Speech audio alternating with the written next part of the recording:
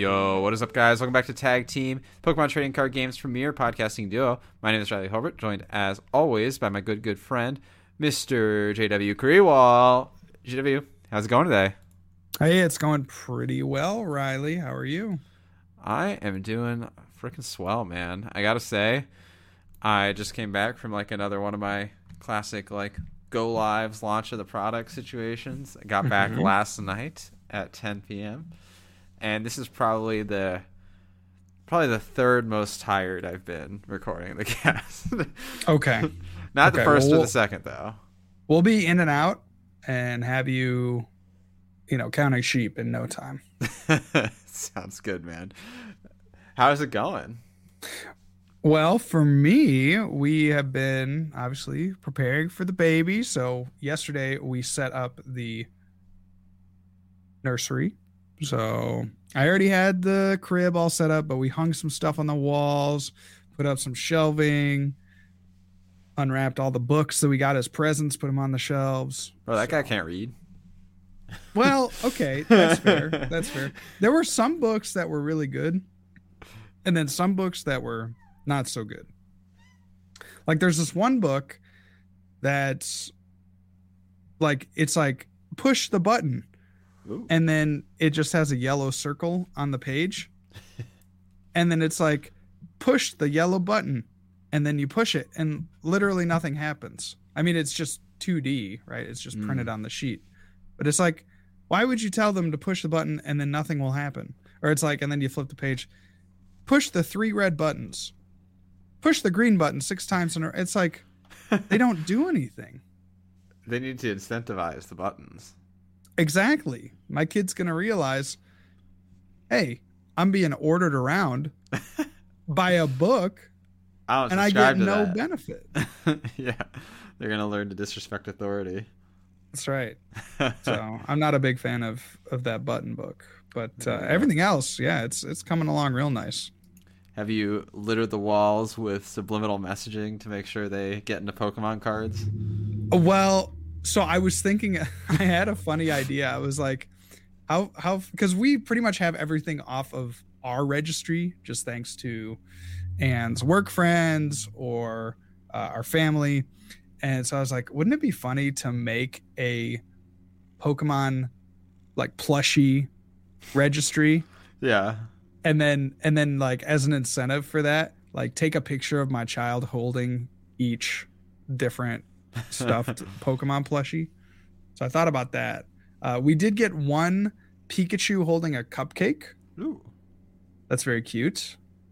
So that is kind of her first. That was from a friend. And then I, of course, have just random plushies that aren't behind me right now. So those will also be donated to the cause. There you go. Yeah. How exciting. It is very exciting. I also hear that they have Pokemon picture books. I think they do. Just released a line of Pokemon picture books for birth through 3 or something. So yeah, it's pretty cool. That's awesome. Yeah, man. Cool. Well, we have a lot to talk about today. We do. We have deferred talking about new cards for I think 3 episodes now. So yes, there's a lot of new cards. So if you like new cards and hearing our thoughts on them, good news, we got plenty of them to share with you. We do. Yes, if you hate there's a lot of good stuff for sure. Then you're a hater. So that's on you. Towards the end of the episode, we'll talk about some of our top decks in the Brilliant Stars meta heading into the Brisbane Regionals, potentially also a good sneak peek into Salt Lake City. But really, the primer for this episode is going to be our new stuff that I look forward to. Yeah, definitely. It was kind of cool to see some of the stuff on Andrew's channel this morning, playing with some of the newest, unreleased, new cards in Japan, unreleased here cards. That was pretty interesting to get kind of a taste of what's to come. Yeah, agreed. So, JW, why don't you kick it off with one of your favorites from the bunch here? Sure. Well, I'm going to probably steal a little bit of your thunder, Riley, and call out Hisuian Samurott V-Star. Hisuian Samurott V-Star, 270 health, dark type Pokemon. Merciless Blade for a couple of darkness energy does 110 damage, and if your opponent's active has any damage counters on it, this attack does 110 more damage. Now, there are a couple of ways to augment damage counters on our opponent's Pokemon. We obviously have Zigzagoon, which probably comes to mind, the most obviously. But then there's also, things like Flapple. To get there, you could pair it with the Inteleon that can snipe damage. But Hisuian Samurai also has a V-Star power. Cutting Star, Moon Cutting Star. Once during your turn, you may put 4 damage counters on one of your opponent's Pokemon. So, if you don't have damage counters, you can get it there with the Moon Cutting Star. So one of the things that I think really attracts me to Hisuian Samurott is just the ease of setup. You're only needing a couple of darkness energy to hit for potentially 220 damage, which is a pretty good kind of cost incentive to return. And obviously we're getting Dark Patch, so you're very easily able to stream these Samurotts and hit for big damage. Yeah, Hisuian Samurott as well can very quickly knock out like opposing V-Stars. With a combination of its ability, a choice belt, and its attack, you're doing 290 damage altogether there with the 4 damage counters, the 250 from the attack plus belt. And, that knocks out an Arceus without a big charm. So just really quick aggression that the deck can put out and really efficient energy attacks. You only need an attachment and a Dark Patch to get that moving. And Dark Patch, in case you forgot, is getting reprinted. So just a low maintenance, streamlined attacking deck. Those have historically been very good. And it's also dark type, which doesn't hurt. Right. Eyeing up some of the number one card in the format, being weak to dark doesn't hurt either. Right. Do you think that you would pair it with Darkrai V-Star, or do you think you would keep it, if you were to build a Hisuian Samurott, kind of focus it around the Samurott with any auxiliary Pokemon being, needed to just do additional damage? I think both Darkrai and Samurott will benefit from being isolated from each other. They play very differently, in my opinion, whereas the Samurott, it doesn't need that many energy on the board, for example, and is trying to just do the 250 with the belt over and over, or 220 without the belt. Whereas I see Darkrai is like you want to explode and completely destroy your board, in which case the 220 almost isn't even worth it because you're going to do 300. Right. So. Yeah, and I think too, as we get more into a V-Star centralized meta, the numbers just make more sense, like for the Samurott, right? Like if you think about taking Hisuian Samurott into a V-Max metagame, it's just really hard to see how the Merciless Blade can get, a one-hit KO, right? It's just kind of impossible to envision that. But if we think about a V-Star metagame, right, and you need to hit numbers ranging from 270 to I don't know, maybe 280, maybe 310, I guess, if they have a big charm, then that becomes a little bit more reasonable to do with things like Zigzagoon, Inteleon, and Choice Band or Choice Belt. Absolutely. Yeah, I think it's a natural pair for like the Inteleon, Zigzagoon. I mean, very reminiscent of the Jolteon deck, honestly, and the fact that you need to set up those damage counters. Right, exactly. Cool. Love it. Well, let's talk about another new card from the Battle Arena set in another dark type card, actually, in that vein, in the Mightyena. People have been talking about this Mightyena because it is very much geared towards Mew VMAX. It feels like Pokemon is trying to take Mew VMAX down a notch to me. So the Mightyena has an ability where if there's an opponent's VMAX Pokemon in the active spot, Mightyena's attacks cost 3 less colorless energy to use. And conveniently enough, Mightyena's attack does cost 3 colorless energy. So how about that? It's like they thought about it. Very easily kind of works together in that way, which is great to see. You love when the ability works with the card it's being used on. So, and it's actually VMAX in play, not in the active. And for 3 colorless energy, it does Wild Tackle, which is 160 damage, and your Dark type. Now, Mightyena will do 60 damage to itself, so it can only use Wild Tackle twice before it will be on the receiving end of its own power. But it cleanly knocks out a Mew VMAX if it doesn't have a Oricorio in play to reduce that damage. Otherwise, you need a choice spell. I mean, it's such a straightforward answer. You think of those like Zoroark Toolbox kind of decks. It's such a natural slot into those. And it lets you save your attachment for turn because you can attack for free into the Mew. Right. So I think it's a very natural spot into those Zoroark decks. Those decks are really fun, really exciting. So giving them more answers to decks like Mew, which are just generally very oppressive in the first place, is always good to see. And it's good to see that like this is very active card design, in my opinion, that very hostile towards Mew card design. Without being like oppressively so, like people aren't going to be playing 2/2 Mightyena in their decks. Right. I mean, it's a stage 1, right? So it's not like a basic with this ability, right? So there is some investment in terms of like the actual deck building space that you give to Mightyena, and then over the course of a game, right? Like if you're going to get into Mightyena, your opponent has at least one turn to identify the threat. Yep. Try to gust it up.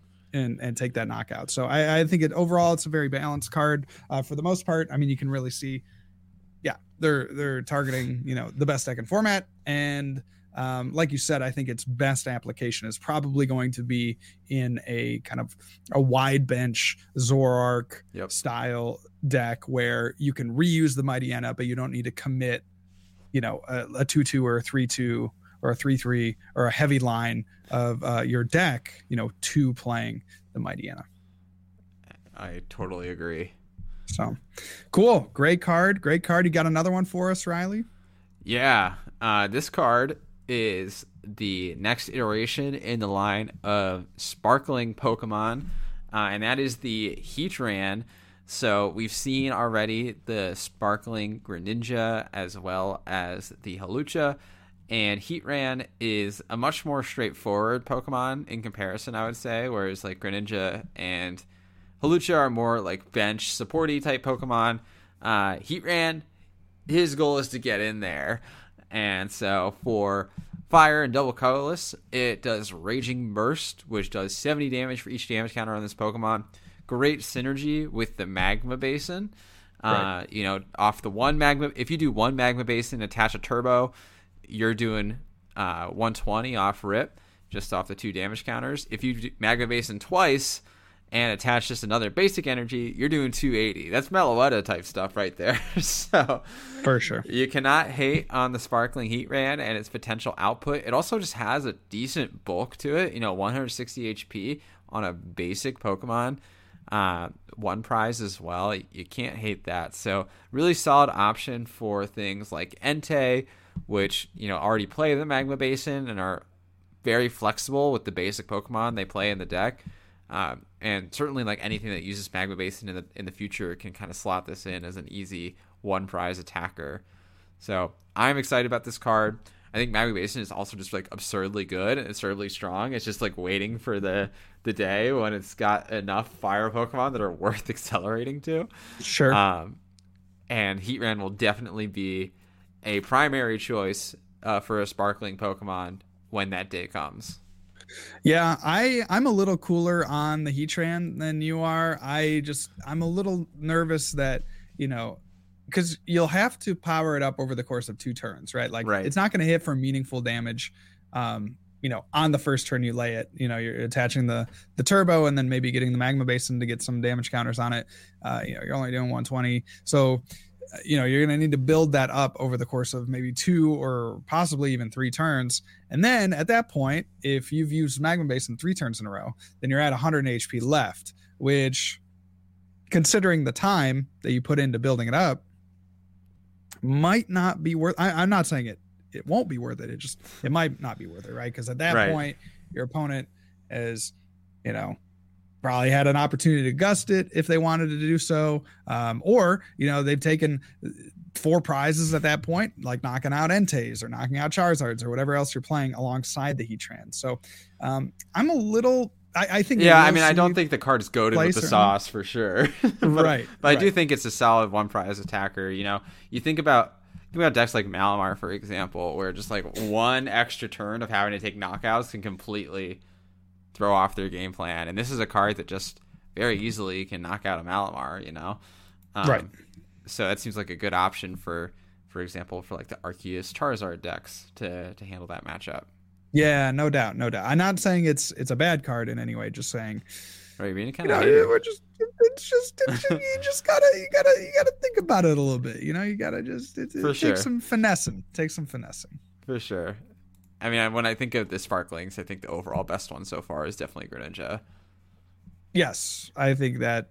I don't want to say that goes without saying, because I do feel like the Hawlucha is pretty strong. You know, if we're still in a VMAX centered metagame, but the Greninja is just so versatile and should slot into, you know, pretty much any deck that plays enough, energy to utilize it. So pretty cool. Cool. GW, take us with another card here. All right, I have, well, one card I'm really excited about for Durant players, all my Durant players out there, rise up. Hisuian Heavy Ball. Now, Hisuian Heavy Ball is an effect that we've seen, you know, in the past here and there. But look at your face down prize cards. You may reveal a basic Pokemon you find there and put it into your hand.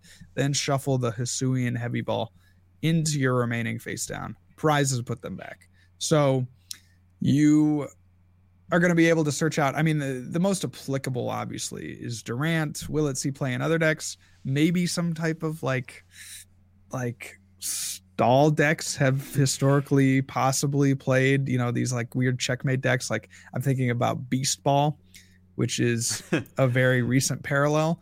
Beast Ball was a little bit better because it could search out just any Ultra Beast. But, you know, there might be some reason that some kind of slower, more methodical deck might need to search out a basic from their prizes. But obviously Durant is kind of the deck that you're looking at here for the Hisuian Heavy Ball. Durant no longer a meme, and so Hisuian Heavy Ball will be a welcome addition. I still think Durant's kind of a meme, but hey man, it won a tournament. That's cool, dude. That's awesome. I do think Hisuian Heavy Ball, though, is a pretty cool addition to the deck.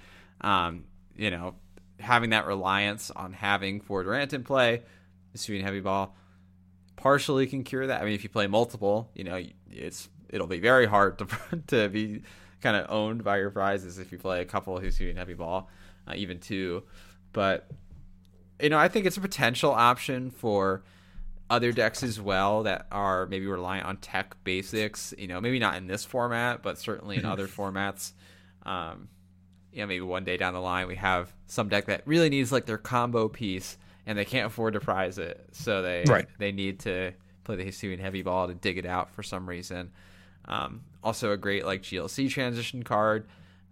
If you have just you absolutely need like a particular basic to get into play, it's like another option you can play in addition to Gladion and Peony. Right. Peonia. So I like the card. I think it's decent card design. I don't know why they're so insistent on shuffling the prizes. Give us Azelf. Yeah, I mean, there's a few just minor tweaks they could have done to make it a little better, right? Obviously, like not forcing it be a basic Pokemon, right, is like one of the bigger ones. But then, yeah, man, it'd be nice to play a card. Let JW play as V-Unions. Right, exactly. Yeah, I really wished that the Hisuian Heavy Ball could fetch out any Pokemons that you could get V-Unions, but it seems like a restriction that really wasn't necessary on the card. Exactly. So well, Hisuian Heavy Ball is still fun. We like it. No doubt. All right, well, why don't you take us into the next card, Riley? Cool. Well, while we're talking about trainers that are slightly underwhelming, let's talk about the Wait and See Turbo. This card is turbo bad, in my opinion. Yeah. Maybe there's a deck that it finds its way in. I certainly don't see it in the current pool of cards that we have. But what Wait and See Turbo does is reminiscent of Wait and See Hammer. If this is your first turn going second, you can play this card and you search your deck for an energy and attach it to one of your Pokemon. If you do this, your turn ends. So and it's a basic energy as well, not a special energy. So Wait and See Turbo, you need a deck that like really desperately needs that extra attachment, in my opinion, to play not only the presumably 4 dead cards in your deck, but to also even bother with this in the first place, because Jeff and I were talking about this. If you really are desperate for that energy, you can also play a Leafeon for its ability. Exactly. So like, why is Wait and See Turbo? It has so many conditions on it. Right, and the Leafeon, there's arguably a lot of things that are better with the Leafeon, right? Because you can use your Ultra Balls and your Quick Balls to get it out, whereas Wait and See Turbo, you have to just hope you have it on the first turn going second. It seems like a bizarrely restrictive card design, and it's not. Maybe if it was like Battle VIP Pass, where it's just like on your first turn you can play this card, but also going second also ends your turn. What deck wants this? For real, it felt like they were trying to do something and they didn't do it. So. Yeah, it's hard to say exactly, but certainly there are better options in the format. I always like when they print just cards that have possibilities, but this one just feels like they missed the mark a little bit. A little underpowered. But there's plenty of powerful cards left, and pretty much all the cards that we have left to talk about are powerful. So JW, why don't you kick us off with one of them? Yeah, let's talk about Dialga and Palkia. So Dialga V-Star has a Metal Blast attack, 40 damage. For a single colorless, but it says this attack does 40 more damage for each metal energy attached to this Pokemon. So if you have a metal energy to fulfill the attack cost, you're doing 80 damage for a single metal, and obviously that will augment the more metal you have attached. I think that's really cool attack there. I mean, certainly the stacking of energy you're going to want to do, because the V-Star power attack, Chrono Star, 220 damage, has the very simple and very canonical effect of allowing you to take an additional turn. Heck yeah. So for 5 energy, you can do 220 damage and skip your opponent's next turn. Very, very similar to another multi-prize Dialga from the Sun and Moon era. Dialga GX had basically this same attack. Although this one does significantly more damage, and this Dialga has a better primary attack when you're not using your V-Star power. Right. And maybe my favorite part about this card is it's opened up the door and expanded to basically skip your opponent playing the game. Yeah, because you can use a V-Star power and you can also use a GX, right? So you're saying like you can play the V-Star, you can play the Dialga GX, and then there's like one other way. You could Yoga Loop. You could Yoga Loop. That's it. So if everything goes exactly perfectly, you could Yoga Loop, then use one of the Dialgas, then Yoga Loop, then use the other of the Dialgas, then Yoga Loop, then take one more attack and attack 6 times in a row before your opponent plays card. Now, that is like an insanely specific setup, but so funny that you could do both. And I definitely... Content creators out there, you got to get the meme deck where at least you play the GX and the V-Star, and you maybe have like a Mew EX to copy them or something. Like there's something there, and I can't wait to see the videos. Do you think that Dialga V-Star has any competitive potential? I mean, we talk about metal Pokemon. Right now there isn't much in the way of metal, but it has like pretty good weakness, right? Like fire isn't particularly big right now. We have kind of the enablers that are just out there floating in Metal Saucer and Bronzong. So do you think that metal could see play? Like, is this card good enough to build a deck around? Yeah, I mean, the combo as well that they were trying to go for, I think, is the Magnezone in the set, which has very similar ability to the Team Up Blastoise, where you look at the top 6 cards of your deck and attach any number of metals to your Pokemon in any way you like.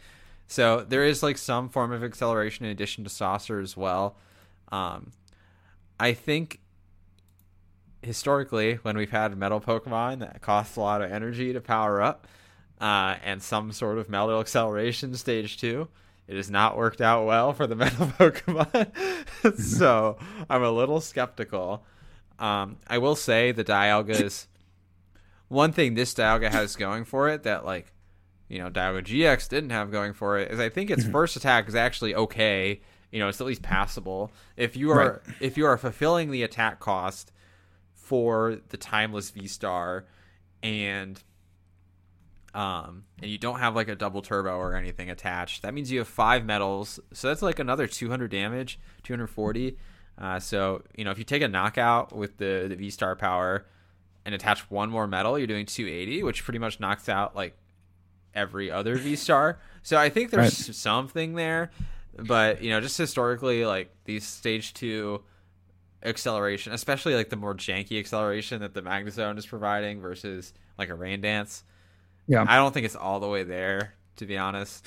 Yeah, I think I'm more envisioning not with the Magnezone, but more with the Bronzong as like kind of finisher. Like a so like you're building up, you know, almost these manual attachments turn after turn. Your Metal Blast is doing more damage. You move the energy off to Cheryl to heal up in between, you know, turns or whatever, or in between your opponent's attacks, I should say, and then at the end of the game, okay, you have a ton of energy in play. You can Chrono Star, take 2 prizes off of V-Star, and then you just Metal Blast for the last 2 prizes or something. Like, that's kind of how I'm envisioning it, with like a bunch of movement around with your benched Bronzongs. And I could see it. I could definitely see that as a concept. I still think it might struggle to actually get off the ground and like get to that ideal end state. But I do like the idea. Yeah. Would you play in the deck Adaman? No. Why not? Crasher Wake / Adaman are both awful, in my opinion.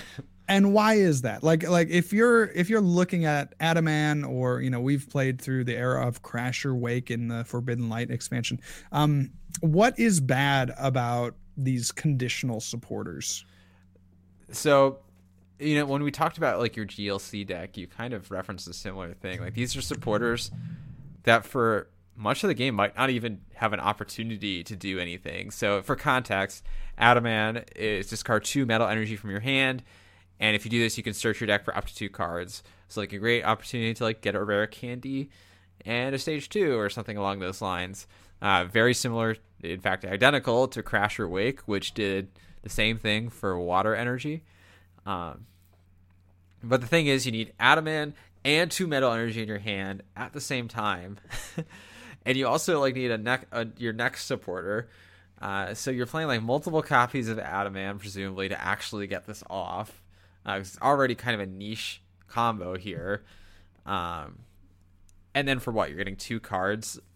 You have to pick a really good 2 cards for that to like be worth it, in my opinion. Right. You're -2ing yourself to go even.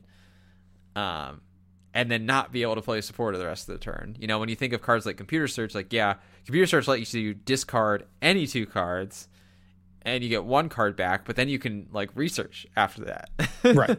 and draw more. Adaman just leaves you stun locked after your combo. In addition to the fact that like even having the metal energies is like awkward and weird, and it does nothing for your early game. So it's just a really feels bad card. It doesn't quite have the payoff for the cost. Yeah, that's definitely true. It's hard with the conditional supporters just because it's like the condition is so high to achieve. You need the Adaman, like you said, the 2 metal energy. Like, think about getting Marnied. And then you're drawing Adaman. 5 cards. Like to pull off the Adaman off an opponent's Marnie, you have to have more than half of your hand go to that combo. It's just very unrealistic in the in almost any, I would say, in any format. Like, I don't know that Adaman like 10 years ago would have been good. Like, you know, it's just hard to see that effect being strong enough to play in a deck. Yeah, I totally agree. I think even if Mount Coronet was still in format and you could grab those 2 metal energies in the discard, we would still debate if Adaman is even a good card at all. And that would like instantly pop the combo too. So, it's not good. But let's talk about Palkia. So Palkia is another exciting V-Star, looking equally as bizarre as Dialga with its origin form as well, so that's fun. Palkia has Spatial Swell for 60 plus damage and does 20 damage more for each benched Pokemon on both sides of the field. So literally this is Suicune, but with an additional 40 base damage. Now there's the only slight difference is that it costs 2 water instead of water colorless. But really, really strong attacker. 280 HP, has that very similar attack to Suicune, so it puts a lot of pressure on your opponents. Taking 2 hit knockouts for probably majority of the game, but you can set up your 1-hit KOs if you're playing damage modifiers and your opponent has a full bench. You can't use the Ludicolo because you're not a basic, unlike the Suicune, but you could have like Inteleon snipes or the like. And it also has really exciting V-Star power. The ability Star Portal. This feels like a staple in any water deck, to be honest. Once during your turn, you can attach up to 3 water energy from your discard pile to your water Pokemon in any way you like. So just a free 3 water energy into play from the discard pile. That is so powerful. Not only Palkia can, in one turn with an attachment plus the V-Star power, you can instantly charge up 2 Palkias. Yeah. Or like any water attacker. Yeah, it's really quite a strong V power. I mean, if we talk about like in a vacuum, what are your strongest V-Star powers? I mean, probably would have to go with the with Arceus, probably is number 1. Just searching out 2 cards is just incredibly good. But then I think there's a really strong case for Origin Palkia V-Star having the second best V-Star power just in a vacuum, right? Yeah. Attaching energy from the discard pile like this to your Pokemon in any way you like. There's really no restriction on this V-Star power. Like, you don't have to go to bench Pokemon. You don't have to attach to 1 Pokemon. You can go 3 water energy, 3 separate Pokemon, same one. Like, it's so strong. Yeah. And I think that, like you said, this Palkia, maybe if it's not the main attacker in these water decks that we might see, it's certainly going to be included because of how strong that ability is. Yeah, and it's always a great alternate attacker. Like, that's such a straightforward attack. There's definitely matchups where you could squeeze that in. Yeah, 2 prizes, 200 HP. You can't hate it. And it forces your opponent to play a little bit differently. Like, it's same with Suicune, right? Is in an ideal world, we just bench everything that we get to hand, but then you have to think about it, right? And that's definitely harder for those wide benched decks. Anything that plays multiple attackers or anything that plays an Inteleon line, like, they want to go as wide as possible with their bench. And maybe if you're playing the Palkia deck, they might think twice. Agreed. Now we just need to find what the best abuser is of getting 5 water energy into play on 1 turn. With the Melanie too. Yeah. Tweet at us your thoughts there. At Tag Team Pokemon on Twitter. So I actually really like the Dialga and the Palkia both. I think they're both really fun, really good, kind of like representations of Dialga and Palkia themselves, and kind of what's going on with those little guys and their origin forms. So I like it. And you know what? The origin forms themselves have kind of grown on me. I almost like how ugly they are. I agree. I actually think the Palkia looks like a nice card. Like, I like the blue and the gold. Yeah. And the pink. It's nice. Nice color scheme. Yeah. Even if it looks like it should have arms when it doesn't. Why does it have such gigantic shoulders? But, that's part of the appeal. That's why I like it. There you go. JW, why don't you talk through some of our other powerful cards from the new set? Yeah, well, let's take it back to the realm of the trainers with a new supporter, Roxanne. Now, Roxanne, a little bit of debate when this one was released. It says if you can only play this card if your opponent has 3 or fewer prize cards remaining, and then says each player shuffles their hand into their deck, then you draw 6 cards and your opponent draws 2 cards. So a really powerful effect, but again, we see another very restrictive condition. Roxanne can only be played in the end of the game, at least halfway through, but is one of the best kind of disruption slash draw supporters that we have. I mean, Roxanne, very similar to Ace Trainer in terms of like its disruptive capabilities. With one additional card removed from your opponent's hand, which is definitely really strong. I'll be curious what, if any, decks can actually slot Roxanne, because she's just completely dead for so much of the game. Yeah. It feels like Roxanne was maybe made for like a one prize deck. Yeah. Just to have that option to like really try to make a strong comeback. I do agree.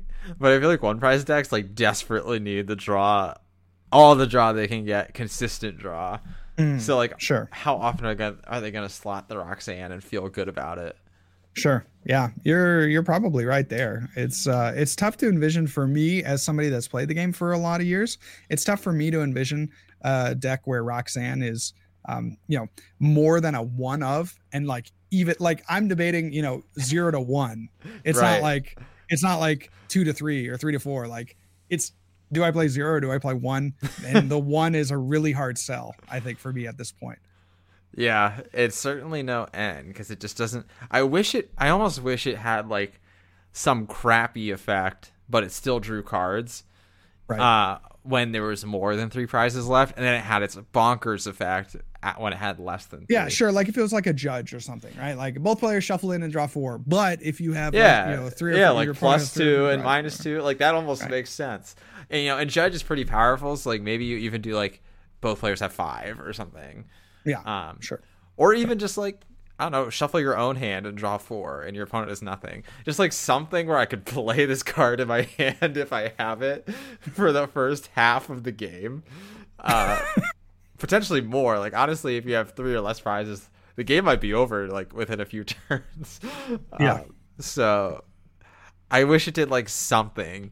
It could be something bad, like not powerful, but something prior to that effect. Yeah, but it doesn't. So let's talk about the card as it is. Like, what are a deck like? What's a deck that you see it being played in? Like, could you see Roxanne seeing competitive play? Honestly, I don't think it slots into any of the decks that I see existing in this format. It doesn't really seem like a natural fit into any of these like Arceus decks. It doesn't seem like a natural fit into any of the one prize archetypes that we have right now. Like maybe the Hoopa deck, the Hoopa Weezing deck, but even then, like that deck can be sometimes like such a pile that like I would want to make sure that it's maxed out on all of its essentials before I play a Roxanne. The only card that I think legitimately like take advantage of this is like an Arceus Malamar VMAX deck, where you can rip the card and do like a hand lock basically. That's way stronger than a Marnie hand lock towards the end of the game, and that's like your comeback mechanic, I guess. But that's like, it's so niche and maybe not even good still, even with Malamar VMAX. Right. So I don't know. I don't really see it seeing any play, to be honest. If it does, I feel like it'll be in like some sort of degenerate hand lock kind of situation. Sure. Oh, for sure. For sure. Do you feel similarly?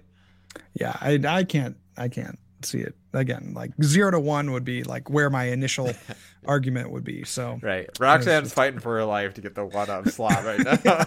Yeah, exactly. Exactly. I just feel like there are so many better cards. Like again, I usually when I'm deck building I'm trying to think about the most like the best cards that are the most usable in the most situations. And so, Roxanne is just too conditional to really have much of an impact. Yeah. Let's talk about a card that does draw cards and can draw at any point in the game. That's Jubilife Village. Now, Jubilife Village is a stadium. Once during each player's turn, that player may shuffle their hand into their deck and draw 5 cards. Now, if they do that, that player's turn ends. We've had a lot of analogies of this Jubilife Village to a card that many players do not own. Tropical Beach. It's the Poverty Tropical Beach. for a lot of players that can't get their hands on the coveted Worlds promo. But slightly different, of course. Obviously, Tropical Beach drawing your hand to 7. This one shuffling and drawing 5. But there's a lot of merits to both. So Riley, what do you think about Jubilife Village? Do you think it will see play in attacking decks? Do you think it will see play in kind of these stall archetypes that might arise? Like, where do you feel like Jubilife Village slots in? If there's a stall archetype, I certainly don't know what it is, although it would certainly probably appreciate this stadium. Jubilife is a little underpowered in my opinion. I think Beach generally, I mean, obviously Beach was a stronger card, like you can tell just by looking at it, but I think one of the things that Beach had going for it that was particularly strong was if you're trying to get a combo of some sort, like you're trying to evolve a stage 2 or something like that. Mm-hmm. If you had the stage 2 in hand, you could Beach to look for the rare candy, and you can't Jubilife Village to the same effect. If you have your stage 2 in hand, you shuffle it in and hope you draw the Evo Incense and the rare candy now. And that's it's a much taller order than kind of what Beach was offering those kinds of decks. Now, attacking decks maybe can use something like this more liberally if they're just looking to like draw some extra cards during their setup phase, so to speak. Even then, I don't think it's like that overtly powerful of a stadium. It's certainly like a great option in GLC for decks that need extra stadiums or for folks who don't have Tropical Beach. But when I think of stadiums right now, I think the two obviously most powerful stadiums are Training Court and Path to the Peak. So to play Jubilife Village, in my opinion, you need to not really care to have Training Court, but also need to bump Path to the Peak. Right. And I think the decks that have that specific cross section are few and far between. Sure. So I doubt it will see like an excessive amount of play. I'd be very happy to be proven wrong. I do think it's a great GLC card, though, especially for folks who are hurting for the Tropical Beaches.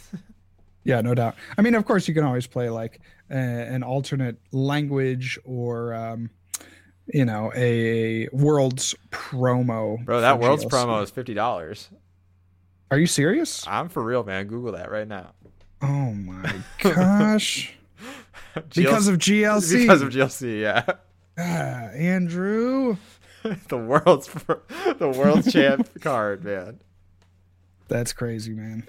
All right, well, we got a couple more cards on this list. The last item that we will be talking about, the last trainer, canceling Cologne. During this turn, your opponent's active Pokemon has no abilities, including Pokemon that move to the active spot during this turn. I really like canceling Cologne. It all but effectively nullifies the only other item supporter that does this exact thing, whose name I am completely blanking on at this moment. Oh, Phoebe. There we go.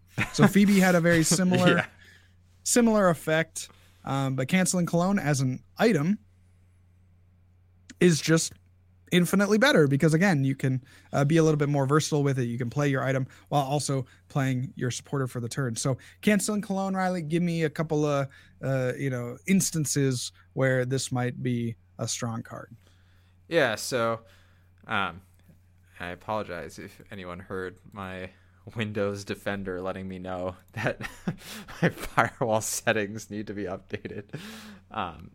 Canceling Cologne, the most obvious use case, in my opinion, is to pierce through like your Safeguard-esque Pokemon. So like your Decidueyes, your Zamazenta Vs, your next card on the list in the Miltank. That's like a super obvious use case.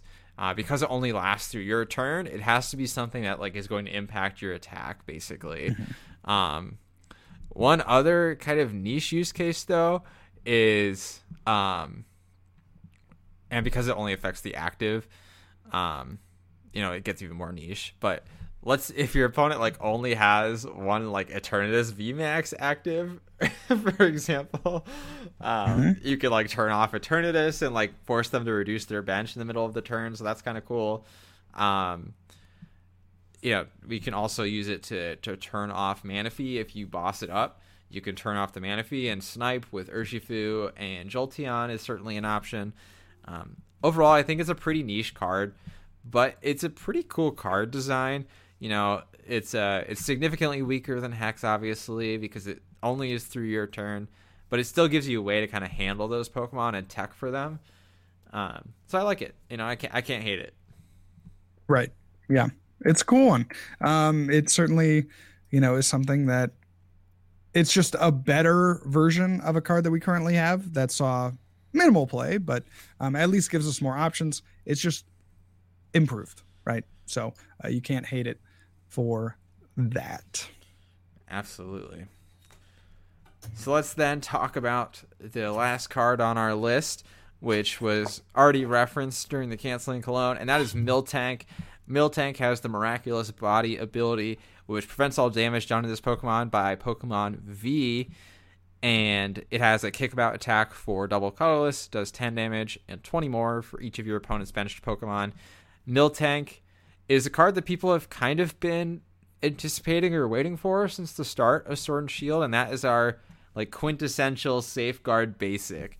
I feel like the Safeguard ability always starts off on an evolution Pokemon, and then eventually it makes its way down to a basic. And we've historically seen this be a pretty powerful type of card, is the multi-prize negating basic type Pokemon. I think the one thing that Miltank maybe has going against it that other Safeguard-esque Pokemon have not had to deal with is Mew VMAX has Max Miracle, which completely negates the effectiveness of the ability. Mm-hmm. But certainly this is a historically powerful ability, great option for stall archetypes, or maybe they have other ways to deal with Mew, and this is their way to deal with the rest of the attackers in the format. And it can put pressure on your opponent. If you manage to get 2 energy on it or attach a double turbo and they have a couple bench Pokemon, you can slowly whittle down your opponent's attackers. So I like it. It's a very balanced, in my opinion, iteration of these Pokemon. I like as well that the attack can be played around. You can reduce your bench as much as possible to make it do very little damage, which gives you time to find answers for it. As opposed to just kind of being shut out of the game when it hits the field. Right, exactly. I think that's a really cool thing, is that there is some built-in interaction with that card. If you think that your opponent is playing a Miltank in their deck, then it'll make you think twice about benching that extra Pokemon or those 2 extra Pokemon. You just are able to make decisions in the game based on your opponent playing Miltank or not, which, is bad for the Miltank player, of course, but is very good for you. Agreed. And so that is not all of the cards that have been revealed since we last talked through new cards. It's just a subset of them. But, we tried to cover some of the biggest ones. If there are other cards that you think are worth calling out from the Battle Region, Time Gazer, or Space Juggler expansions, be sure to let us know on Twitter at Tag Team Pokemon what you think are some of the goods from this set. But now it's time for our card of the day. And JW, I have a banger for you today. So this card came to me as a result of my near obsessive research that I've been doing into this format, watching all the tournaments and checking out the standings and stuff like that, which is kind of weird because I'm not going to Brisbane or Salt Lake, but I'm getting really invested to try and help out the homies prep. And there's one card that is distinctly in the conversation as being ridiculously overpowered. And you know what that card is? What is that? I think you know, or at least you could probably guess it within 2 guesses. A card that's ridiculously overpowered for Brisbane. Just in this format, a card that people hate, would want to see banned, type stuff. Want to just eradicate. Yeah. Mew. Close. Meloetta? Yes, Meloetta. Meloetta is absurdly broken attack. It's not the card of the day, though. But it did remind me of another Meloetta. And this Meloetta is significantly more fun. It's Meloetta EX from the Radiant Collection. And Meloetta EX has the absolutely broken round attack on it. Round was like a little meme archetype that was printed in the black and white era. I think it also got one card in the X and Y era, where you do damage for each of the Pokemon in play that have the round attack. Actually, recently they kind of redid this with the like Let's Roll Together, I think it is. That's on the Wooloo and the Marill. And all the Pokemon that have round are really crappy. Meloetta is also pretty crappy. It's an EX with 110 HP, so not great. But for 3 Psychic Energy, if you manage to find those to attach them to your 110 HP EX, you do 30 damage times the number of Pokemon in play that have the round attack. And that's up to 6. That's 180 damage, which at the time was incredibly impressive amount of damage. That's one hit KO and like all other EXs. So Meloetta could get in there. Realistically, Meloetta wasn't actually something that you'd attack with, though. You would attack with some of the other round attackers. There was a Seismitoad that attacked for double colorless. But the thing about Meloetta was it was a basic. So you'd fill your bench with Meloettas and then attack with your one prize round attackers. So it's a fun meme deck. And Meloetta was certainly a solid addition to that deck. And it's a really cool card. It's one of those like fancy full arts that they did in the Radiant collection. Yeah, I remember the Radiant collection. And then was it one of the ones that had some of the badges up along the side or no? No, that was in the next collection as part of Generations. That one. That one had the badges. Meloetta was the generation before that, but but they did have a very similar aesthetic, just minus the badges. I see. Yes, very, very cool. Yeah. So there you go, Meloetta. And with that, I think it is time to introduce our sponsor. JW, why don't you tell us about our friends over at Manscaped? Absolutely. Tag Team is presented by Manscaped. Manscaped is the industry leader in below the waist male grooming, and we couldn't be happier to have them as our presenter for the Tag Team podcast. Manscaped, we've been partnering with them for the last 5 months or so, and we just love the products that they provide. They have really, really good feeling, good high quality products, in my opinion, that get all the jobs done that you need around any area that you have extra hair. So whether it's down there, maybe in the armpit, maybe doing a little chin and beard trimming, Manscaped has got the tools for you. Absolutely. Manscaped offers really awesome, reliable products. JW and I are both big fans of all the things that we've had the opportunity to use. The Lawnmower 4.0 is seriously good. It feels great on your skin. It doesn't leave you hurting and prickly. It gives you a nice clean shave. And those ceramic blades will not slash you up like you're in a slasher movie. In addition, you got cool stuff like the ear and nose hair trimmer, the Weed Whacker. If you're like JW and I, you got the long danglies coming out. It's a great way to remove those from play. And who could forget my favorite that I'll plug every single week? Their underwear is the most comfortable that I own by a huge margin. And I seriously cannot recommend that enough.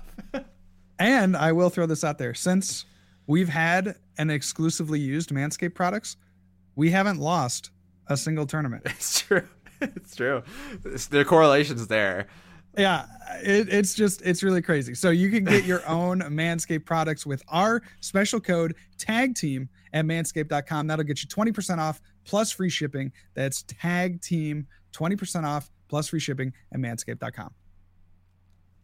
Accelerate your Fusion Strike energy into play with Manscaped. So JW, I think it's time that we talk about Brisbane and the top decks heading into it. Now I'm going to be honest, man. I've been watching a lot of online tournaments, and going a little bit psycho with it in the last Mm-hmm. with how plugged in I've been in the last few Mm-hmm. days. And Mew has really dominated this format. Yes. More even potentially than last format. It is winning and getting second place and sometimes even third at a great many of these tournaments.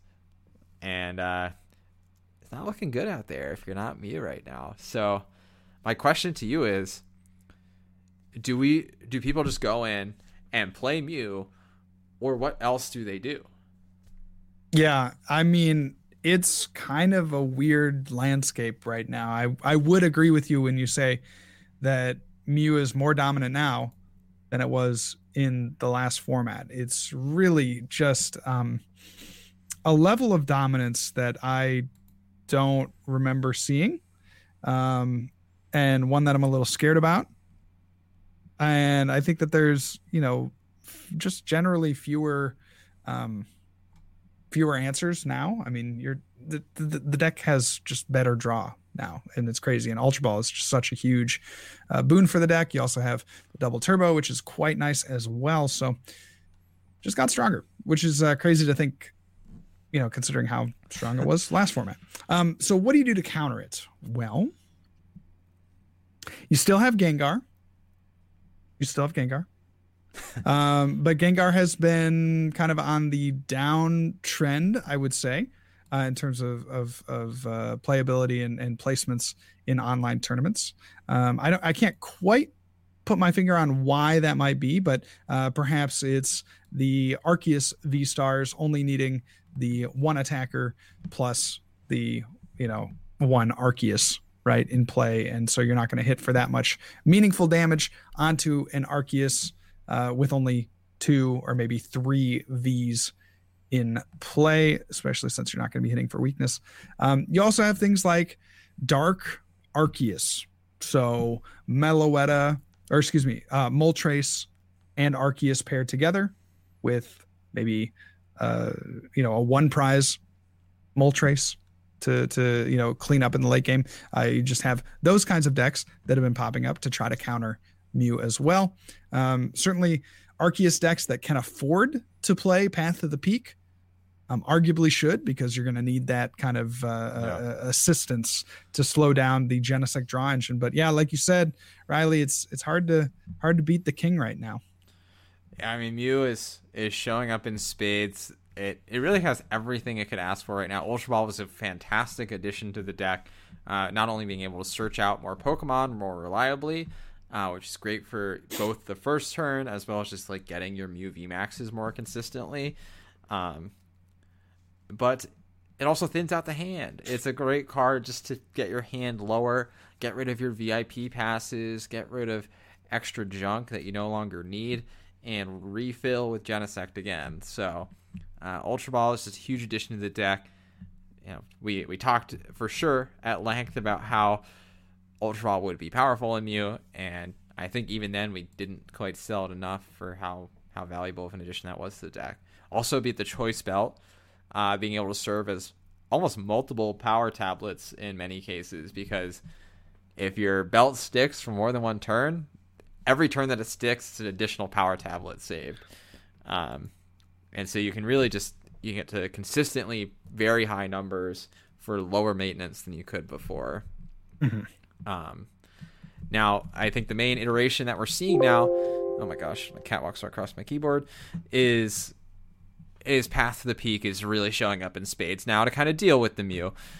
So you have the Arceus decks have all started playing Path to the Peak, whether you're playing Inteleon or Barrel or something different altogether. Path to the Peak is showing up in spades, and Arceus really kind of needs that to be able to handle the Mew matchup effectively.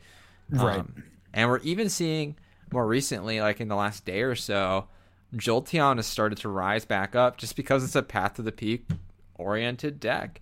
And Arceus doesn't one-hit KO the Jolteon, so they can maybe shrug it off with a Cheryl, or otherwise you're just lower maintenance, so can start attacking very quickly.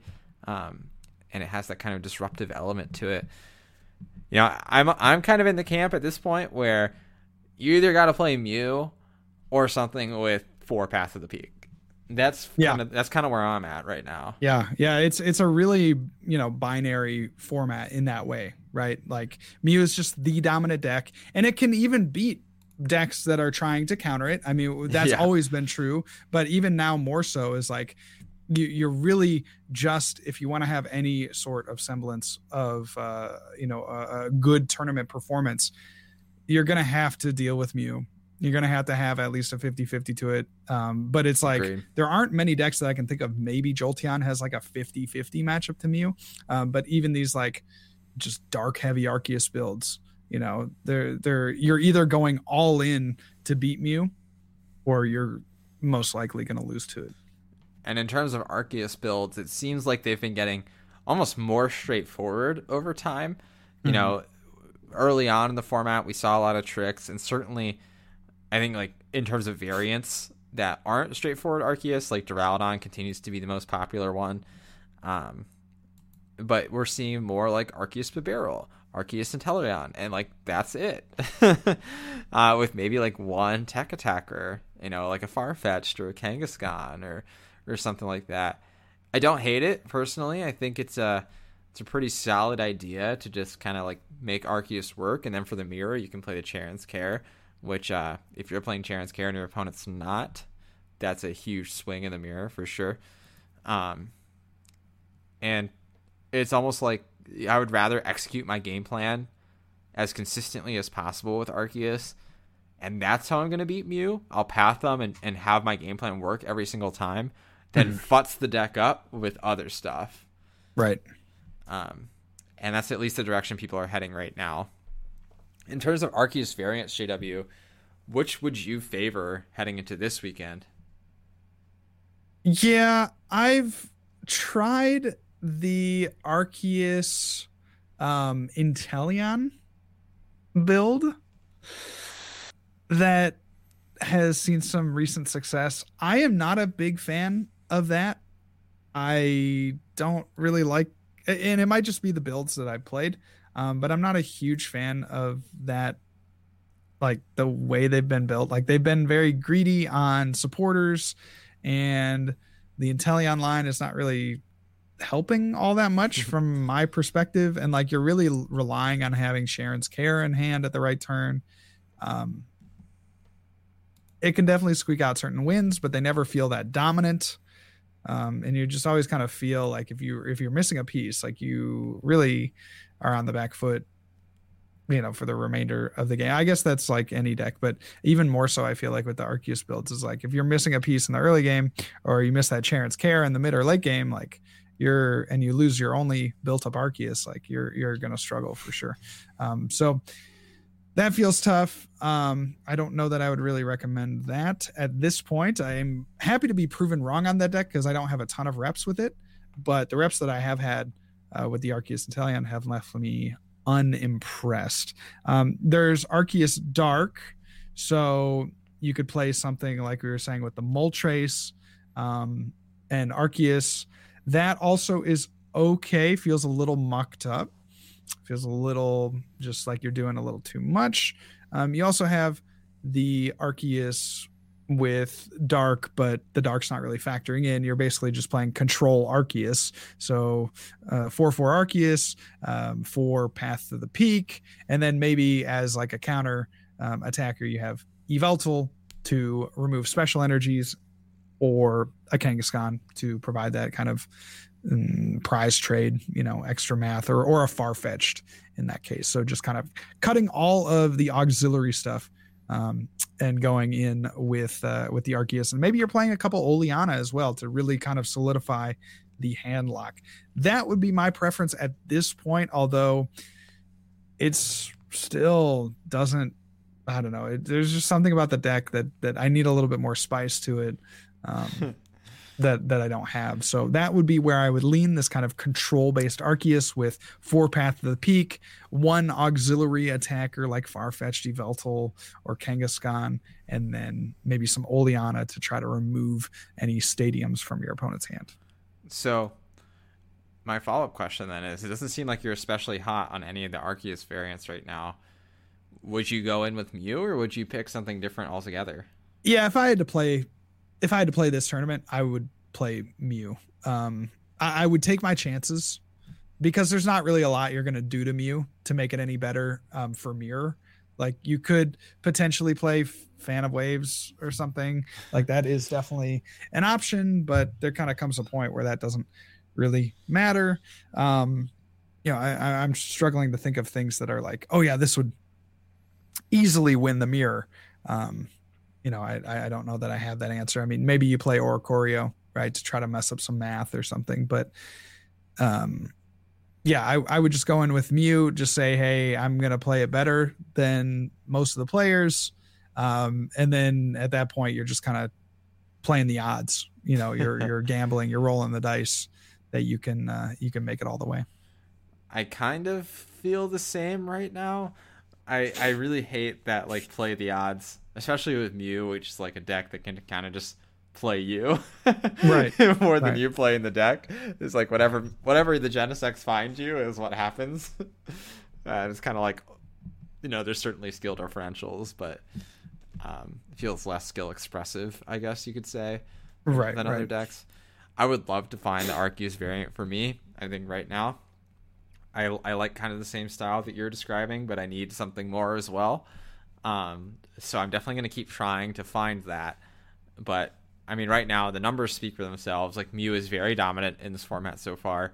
So you gotta be playing a deck that doesn't take a losing matchup to Mew. You cannot. Yeah. You're seeing, and just for just for context here, and certainly like the online and real life scene won't be exactly the same, but like Mew is representing like a substantial portion of the metagame at all of these tournaments. If you look at just like the sheer number of decks, Mew will typically be 2 to 3 times larger than the next biggest deck. Right. So you're gonna hit Mew, and what we said in terms of whether you need to plan for a deck is if you're gonna hit it more than once, you kind of need to have a game plan against it. And Mew is certainly a deck that you can expect to hit more than once. Will you necessarily? We can't say for sure, but is it something that can and likely will happen? Yeah. So you need to have a game plan for Mew. Yeah, that's a good point there, Riley. I'm just glad that I don't have to play this weekend. Or have to play is a, that's not the right terminology. That's a little too kind of pretentious, but you get what I'm saying. Is like, I'm glad that I don't have my tournament this upcoming weekend, just because I want to see what are some of the innovations that are coming out. I mean, maybe there's some kind of toolbox deck that certainly feels a little underexplored, but then again, how does a toolbox deck beat Mew? Like, that's always the biggest question.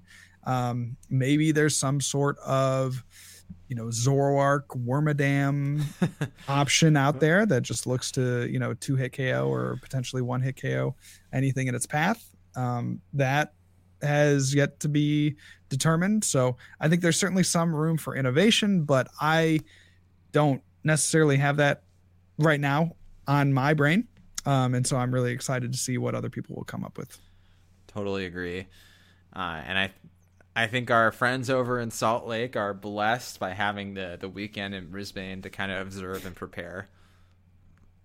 Yeah, I think that's a huge deal. And, I don't know that there will be an official stream, but we'll be sure to collect as much information on the deck lists that we can for you guys for next week.